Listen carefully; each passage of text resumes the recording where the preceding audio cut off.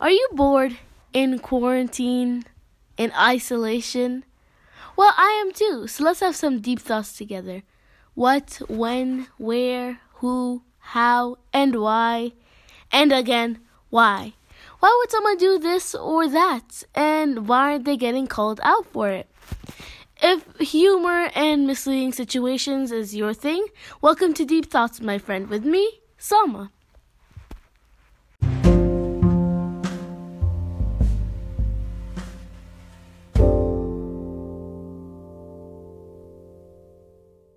Hello and welcome back to another episode of Deep Thoughts, the podcast where we look at misleading situations that make you think twice. Today, what we're looking at is Juul and what they've been doing recently with their tactics to persuade young teens into vaping. We are also going to talk about some major side effects and how we can make sure that our next generation won't be as addicted to the awful and atrocious nicotine. I was going to say cheesy, but I do not think that always means bad. So, Thesaurus, are you lying to me? Anyways, without further ado, let's get into it. The first problem I have with Juul is Juul trying to be sneaky and saying, oh no, this product is totally for adults, but their marketing says otherwise. They purposely make different flavors like mango and mint, and they also say it's cool. Juul, you might have to fire your marketing team on this one because I'm not so sure that adults are the one interested in flavors. And I know for a fact that adults won't be watching Cartoon Networks. Why is the Cartoon Networks being mentioned, you might ask? Well, I found out that Juul has apparently bought ads to feature purposely on Cartoon Networks like Cartoon Network and Nickelodeon. Not only that, but if you think about it, if it's for adults that are most likely already addicted, why take all these extra steps to make different flavors and change up your marketing if they're already addicted? Clearly, they're aiming at teens, which is very sketchy. But who knows, maybe some adults enjoy different flavors and cartoons. And to whoever does, please tell me any news Nickelodeon shows. I'm kind of desperate. Anyways, problem number 2 is the amount of money they're making off of us teens. I mean, just look at this article I found by John Anthony Frege, and he's from the NCHR, which is the National Center for Health Research. I recommend you go check it out, Center for Research. It talks about what Juul is. Anyways, as I was saying, it says here about 68% of the $2 billion of the e-cigarette market is made by Juul. That's more than half of the entirety of the e-cigarette market. Now listen to this. The Child Mind Institute says 2.1 million middle and high schoolers were e-cigarette users. That's from 2017, by the way.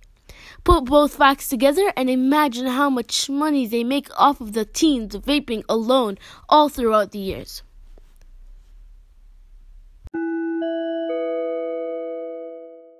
Speaking of money, don't you think that things cost too much these days? Well, I agree, but sponsor Honey is here to save you.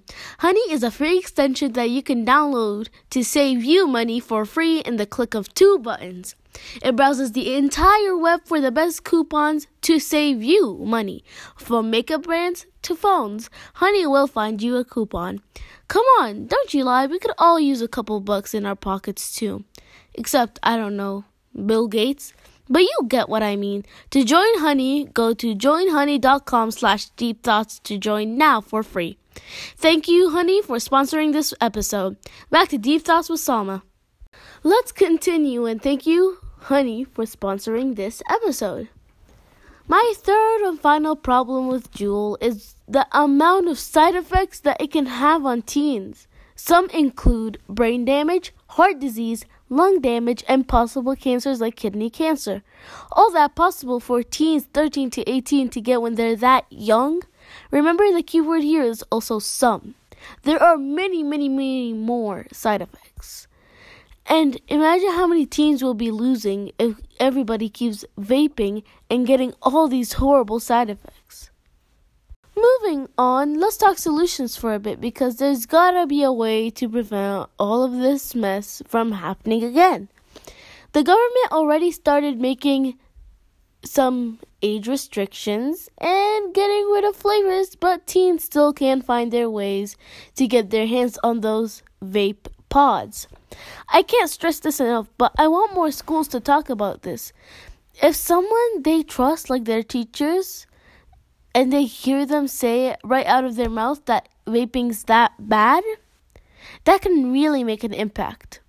But I really think that the only way to get rid of vaping in general and all the kids dying from vaping is to remove the whole e-cigarette company altogether. Now. I do know the amount of jobs being lost and it'll be devastating for Jewel, and Jewel will struggle. But shouldn't health come first?